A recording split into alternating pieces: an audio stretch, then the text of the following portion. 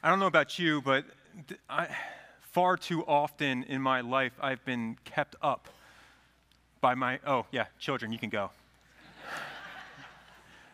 Speaking of my failures and frustrations, far too often in my life, I've been kept up by my own failures, my own frustrations, my own inability to walk out the Christian life. That the vision of myself as the noble Christian gets eroded by a constant battering of failure and ineptitude and weakness. For some, this feeling is the reason that they leave the faith altogether. To escape, to find freedom from that a constant sense of the accusing finger of God over their life that once again they did not measure up. This internal cacophony of his gavel striking once again that his standard was not met by your standard. And in the midst of such frustrations, I don't know if you share them with me, it's easy to take a step back and wonder about this Christian life, if it's meant to be easy or to be hard, or at least this hard. And we hear the answer of Jesus, which is not necessarily the answer that we want, whether it's to be easy or hard, and he says yes. In the one moment he says, "Come, my yoke is easy, my burden is light." And the next he warns off potential followers saying, "Hey, before you do this, before you decide to follow me, count the cost. You don't want to be like someone who begins a building project and doesn't have enough money to finish it. And rather than building a tower, you build a monument to your own foolishness." And what does that cost, does he say? To die daily. To, in light of your love for him, to hate your family, your mother, your wives, your spouses, your children. It's a heavy cost. And rightly, we have hucksters and swindlers who enter the Christian sphere, garbed with theological arguments, who try to soften the words of Jesus to make them seem lighter than they are. We have prosperity preachers who proclaim to you that if you just have enough faith, life will go well. You'll be absolved of struggle and hardship. You'll be wealthy and healthy and wise. We have progressive Christians who proclaim, don't worry about sin or any of those things. God doesn't really care about those things. Just be nice. Just have a general feeling of niceness towards those around you. And, God will be fine with that. Or others who when you're struggling with your own ineptitude to live up to the Christian standard, just say, listen, any thoughts of that is meandering towards a works righteousness approach. Brush it aside with your appeals to the finished work of Christ. And for the astute readers of the Gospels, of Jesus, the words of Jesus and of his apostles, we know that none of these answers really come close to what we find in the Scriptures, do they? Unless we desire to be deluded, we know that these are just false presentations of what the Scriptures tell us. Yet in the midst of what the Scriptures do proclaim, the necessity of holiness, the necessity of righteousness, the necessity of following God, and our own frustrations and failures in order to do so, we are not called to live in despair, but in rejoicing. That from beginning to end, in our failures, in our successes, in the entire path of our Christian life, what we find is the grace of God, and we rejoice in that. And if you would, turn in your Bibles to John chapter 15. And if you've been attending our Wednesday night Bible study, you've probably already heard Pastor Sean go into some of these points with much more detail and much more clarity than I will be. So if you want to tune out and just find his Bible study, that's perfectly fine. But we hear in John chapter 15 the last of Jesus' I am statements in the gospel. And here, starting at verse 1, he says, "I am the true grapevine, and my Father is the gardener. He cuts off every branch of mine that doesn't produce fruit. He prunes the branches that do produce fruit so that they will produce even more. You have already been pruned and purified by my message I have given you. Remain in me, and I will remain in you. For a branch cannot produce fruit if it is severed from the vine, and you cannot be fruitful unless you remain in me. Yes, I am the vine. You are the branches. Those who remain in me and I in them will produce much fruit. For apart from me, you can do nothing. Anyone who does not remain in me is thrown away, like a useless branch, and withers. Such branches are gathered into a pile to be burned. But if you remain in me, and my words remain in you, you may ask for anything that you want, and it will be granted. And when you produce much fruit, you are my true disciples, and this brings great glory to my Father. I have loved you, even as the Father has loved me. Remain in my love. When you obey my commandments, you remain in my love, just as I obey the Father's commandments and remain in his love. I have told you these things so that you will be filled with my joy. Yes, your joy will overflow. As Jesus is proclaiming the last of his I am statements, he starts off with this idea, perhaps a startling statement: I am the true vine. And I'm sure that most of you, when you read that, if you don't already know the answer, your first thought is, well, what's the false vine? What's the not true vine? But if you're a good reader of the Old Testament, and I perhaps spend more time in there than I ought to, you realize that the vine is consistently used as a symbol for God's people, a symbol for Israel. And when Christ says that he is the true vine or the true grapevine, what he's saying is, I am the true Israel. We see hints at this in, say, Isaiah chapter 5, right? When he says, the prophet says, verse 1, I will sing the song for the one I love, a song about his vineyard. My beloved had a vineyard on a rich and fertile hill. He plowed the land and cleared its stones, and he planted it with the best vines. In the middle, he built a watchtower and carved a winepress in the nearby rocks, right? That God plants a vineyard. And he does everything he can to make it succeed. He gives it protection. He gives it nourishment. He does everything that the vineyard would need. But then, bottom of verse 2, he waited for a harvest of sweet grapes. But the grapes that grew were bitter. Skip down to verse 7. The nation of Israel is the vineyard of the Lord of heaven's armies. The people of Judah are his pleasant garden.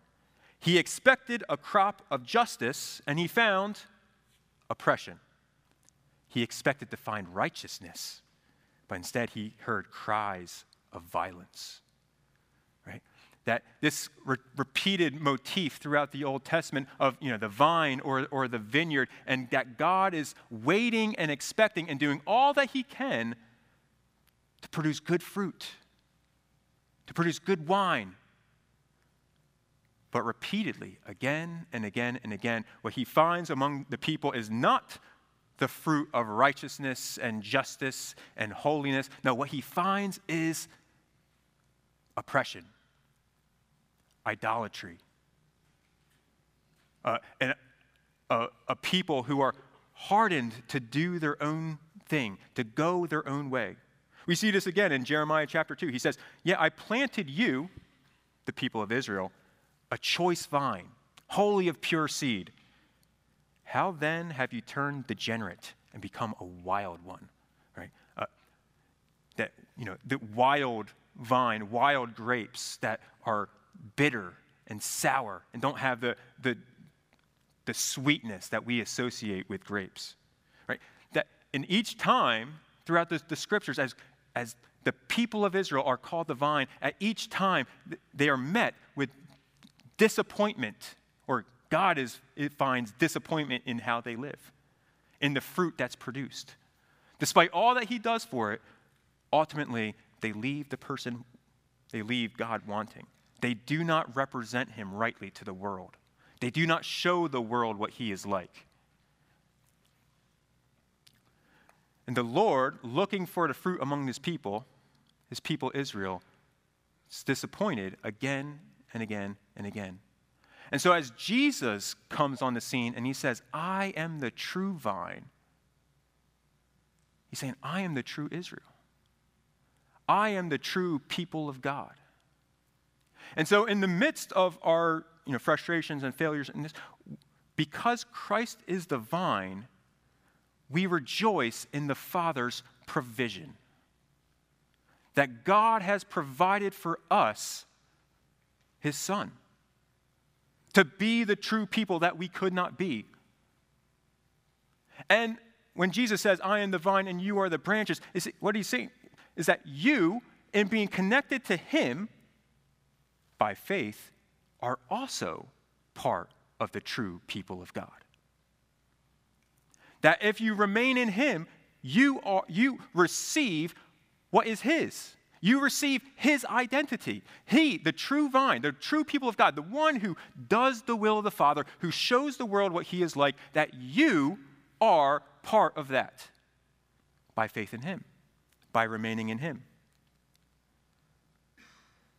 Now, there are some today, and perhaps semi-celebratorious pastors and clergy people who will assure you that Jesus is not the only way. We heard a little bit about this last week, right? That, God's love for all people, God's love for everybody, he wouldn't restrict his people to just those who follow Jesus. He wouldn't, whatever your beliefs are, you be a nice person, you do nice things, and, God's going to be okay with you. And it's not hard to find people like that who proclaim that with articulateness and winsomeness and, seeming intelligence that can produce what may seem like on the surface a pretty nice argument. And they may go even further and say that if you believe that, that Jesus is the only way to God, that Jesus is the only way that you can be in right relationship with God, well, that's just arrogance. But what does Jesus say? We may think that it's arrogant to accept, Christ and say that he is the only way. But there's nothing arrogant about accepting one thing as true and the opposite thing as falsehood. For the person himself is saying that it's not true that Jesus is the only way, and what is true. But what is arrogant is that when we hear the word of God, when we hear the words of Christ regarding himself and saying, no, I know better. I know the real story. I know what Jesus says is true, or what the gospel writers say Jesus said is true, but really, I know what God is really like. And that is the height of arrogance. And when Jesus says that I am the true vine, he's saying to be truly God's people, it means being connected to him and through him. And we affirm God's love for all people and his desire for all people to become his people, but this happens through the vine. We rejoice in the Father's provision of the Son that all people can become his people. That the Father reveals his love for us, no matter what station of life or ethnicity or class, in that he provided for us the means to become his people. That what we could not be, through him we are. The faithful covenant people.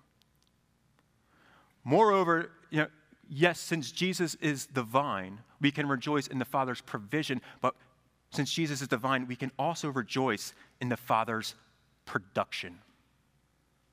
What does Jesus go on to say? Let's read verse 5 and 6 again.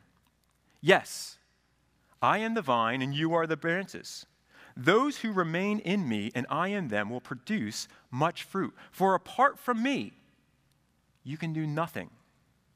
that anyone who does not remain in me is thrown away like useless branch and withers, and such branches are gathered into a pile to be burned. And so when Jesus is talking about, who he is as the vine and who his disciples are as the branches, the thing that makes the branches is this, that they produce fruit through him. And what is the fruit? Well, it's hard to nail it down. It seems like that when Jesus is talking about the fruit, he's talking about the whole gamut of a life in God. The holiness and righteousness and love for neighbor and connection to the very life of God. That all of this is the fruit of one connected to the branch. And he makes this great promise, a great promise to his people. That if you remain in him, you will produce fruit. And how different is this than what we've seen in the past? As the prophet Isaiah writes, of the people he's writing to, he says, even your works of righteousness are as filthy rags to the Lord. That you think that you're doing some great things, but the Lord sees these, and he says, they're like dung-filled rags. They don't come near what the Lord requires or what the Lord desires. But Jesus is saying to his people, it's not that way with you. That God, through the Son, produces fruit that brings delight, that brings satisfaction. That the Lord is looking to produce in his people, those connected to the vine, what they could not do. So not only are you what you were not, but you can do what you could not.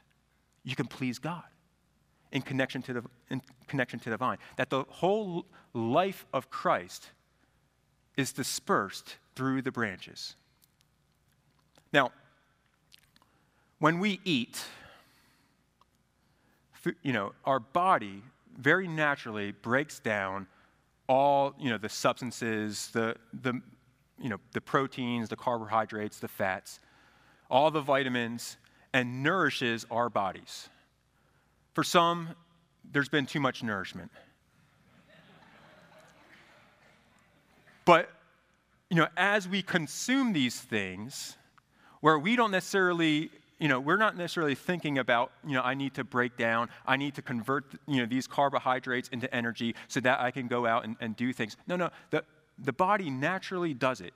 And we receive the energy, whether we're thinking about it or not, whether we're, focused on the nourishment of the food or don't pay a second attention, we just ate it because it tasted good. Yet we find that our bodies are nourished and energized and receive the substance, all that, without us ever having to think about it. What we need to do is just choose to eat. A pretty easy choice to make. When those who are connected to the vine, we naturally receive the nourishment from the vine. The invitation to the wholeness of the life of God in us through the Son. That he mediates to us all that God desires, all that God requires, all that's going to bring God glory and joy is mediated to us through the Son. That my job is not to muster up the willpower to do the will of God. My job is not to say, all right, now I'm going to do this stuff. Now, we can't reject doing the stuff. We can't say, I know what God says, but I'm just going to do my own thing anyway.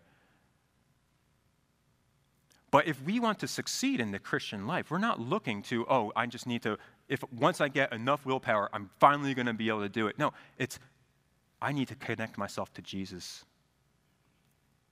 I need to let him nourish me. That when we sin, when we blow it, or when the full extent of our sinfulness is revealed to us, oftentimes what we want to do is we want to run and hide like Adam and Eve in the garden. We don't want to be in the presence of God, do we? We want to escape his gaze, get our life together, clothe ourselves so we're not in such shambles, and then come before him and say, hey, we can just forget about that last little bit. But Jesus is saying, no. In your life where you are, if you want to find the nourishment and the life of God, it only comes through connection to him. That in our sin, it must drive us to Jesus by faith and repentance. If we want to be able to produce the things that God has called us to produce, if we want to be the people that God has called us to be, if we want to do the things that God has called us to do, it's going to come through Jesus, and not once I finally buckle down, I'm going to get my life in order. And for many of us, we spend our lives saying, oh, I'm just going to, God's finally going to be pleased with me because I'm finally going to, kick the bad habit, do the right thing, and then I'm finally going to find the smile of God. And we're going to run into frustration after frustration after frustration because we're not connecting ourselves to the vine who gives us his life. Now, since Jesus is the vine, we talked about, we can rejoice in God's providence in giving us the one who we could not be, giving us the true Israel to whom to connect. Since Jesus is the vine, we can rejoice in the Father's production, and that we can be able to have transformed lives and to do the things that we could not do. And all of this is confirmed and mediated by one more thing that we can rejoice in. With Christ as the vine, we can rejoice in the Father's pruning. What does he say? Right at the beginning, I am the true grapevine, verse 1. My Father is the gardener. He cuts off every branch of mine that doesn't produce fruit, and he prunes the branches that do bear fruit so that they will produce even more. Do you notice what Jesus is saying here? That all those in him receive the blade of God over their life. That no one remains unscathed. No one remains uncut. No one remains comfortable to grow as they see fit and to mature as they see fit. No, every single one connected to the vine receives the blade of God over our lives. We suffer. We're cut. We bleed. And yet, the pruning hand of God is to cause us to rejoice, to find comfort in. Why? Because it shows us, it confirms to us the first 2 points. That the pruning hand of God reveals that I'm still connected to the vine. That I'm still his. Because God doesn't prune off branches that are already cut off. That when I experience the pruning hand of God, it affirms to me that you are still part of the vine. And moreover, the pruning hand of God confirms that God is not done with me either. That he's wanting to produce that harvest of righteousness in my life. He's wanting to cut off that which is dead. He's wanting to cut off that which prevents my life from flourishing. And so Jesus tells us in verse 11, right, I'm telling you these things that you'll be full of joy. That as you undergo hardships and difficulties and frustrations, that you find in that joy because you know that the Father is not doing these things without a purpose. That within these things, that God is doing something in your life in order to produce fruit. And this is one of the most constant themes that you find throughout the New Testament. To those undergoing hardships and trials and difficulties, that they are called to find joy in it because we serve a God who uses all these things, don't we? And so James reminds his readers, he says, dear brothers and sisters, when troubles of any kind come your way, consider an opportunity for what? Great joy. For you know that when your faith is tested, your endurance has a chance to grow. So let it grow. For when your endurance is fully developed, you'll be perfect and complete, needing nothing. Right? James, writing to the church, often suffering, and he's saying, you're going through trials. Have joy in this. Not because it's not hard, not because it's not difficult, but because in these, the work of God is being accomplished in your life. Paul, similarly, he says, chapter 5 of Romans, we can rejoice too when we run into problems and trials, for we know that they help to develop endurance. And endurance develops strength of character, and character strengthens our confident hope of salvation. And this hope will not lead to disappointment, for we know how dearly God loves us because he has given us the Holy Spirit to fill our hearts with love. Peter, likewise, 1 Peter 1, in this you rejoice, though now for a little while, if necessary, you have been grieved by various trials, so that the tested genuineness of your faith, more precious than gold that perishes, though is tested by fire, may be found to result in praise and glory and honor at the revelation of Jesus Christ. Right? That the whole New Testament, it's like every single author says, as you suffer, as you go through hardships, as you find difficulties, find this as an opportunity for great joy. Because in these, God is at work. The pruning hand of God that cuts you and slices you and hurts you is not doing it without a purpose. He's doing it to produce fruit. And he will cut off anything, whether it's dead and wicked and sin sucking the life and right, or if it's just something that's there that may be perfectly fine, but yet it's going to inhibit the production of fruit in your life. Have you experienced the pruning hand of God? Have you felt his blade? My family and I have been in a process of being pruned by the Lord, of him cutting off things that have given us great comfort and great joy, that have revealed to us again and again his grace and his love to us, and yet find that the Lord is cutting them away. For several months, the Lord has been putting on my heart that my time at this church is coming to an end.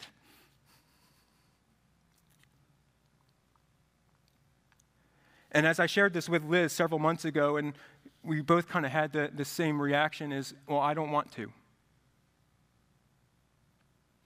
This place has been too sweet. And yet, in that, the Lord has made it abundantly clear to us that he's calling us to go. And this past week, I accepted a position for church in Pennsylvania to become their senior pastor. And we don't have all the details nailed down, but at some point during this summer, we'll be transitioning out. But this church has been a near and dear place to us. It's the only church my children have ever known. A church in which two of them have found Jesus, have been baptized in, who've been loved by the Kids Zone staff and ministry team, who've been loved by the other children here and their parents, and have found the grace and the mercy of Christ demonstrated to them very, very well. It's a place where Liz and myself have been welcomed and received with all of our own faults and foibles and failures. And again, having our hearts warmed by your care and generosity. It's a place where I've gotten a chance to work with some incredible people. People who I've gotten to know very dearly, who aren't just putting on a show on Sunday mornings, but live out the gospel in their day-to-day life, whose wisdom has helped direct me, whose care has encouraged me, whose accountability has helped me walk more wholly in the way of Jesus Christ. This is a special place. And you're a special people.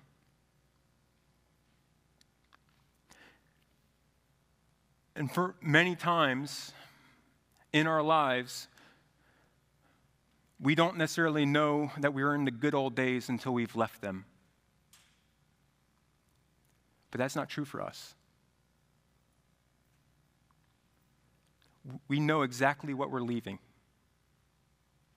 We know exactly what's being cut from us.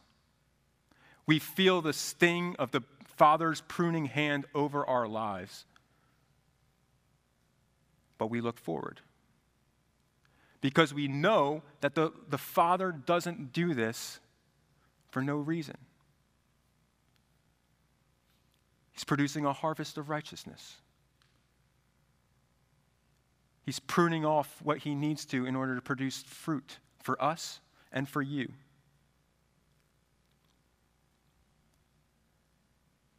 This is a place where we would not leave on our own initiative.